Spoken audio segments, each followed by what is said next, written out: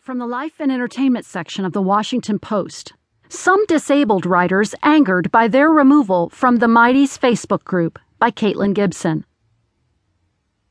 Within a private Facebook group, dozens of writers for the disability-focused publication The Mighty recently held impassioned debates.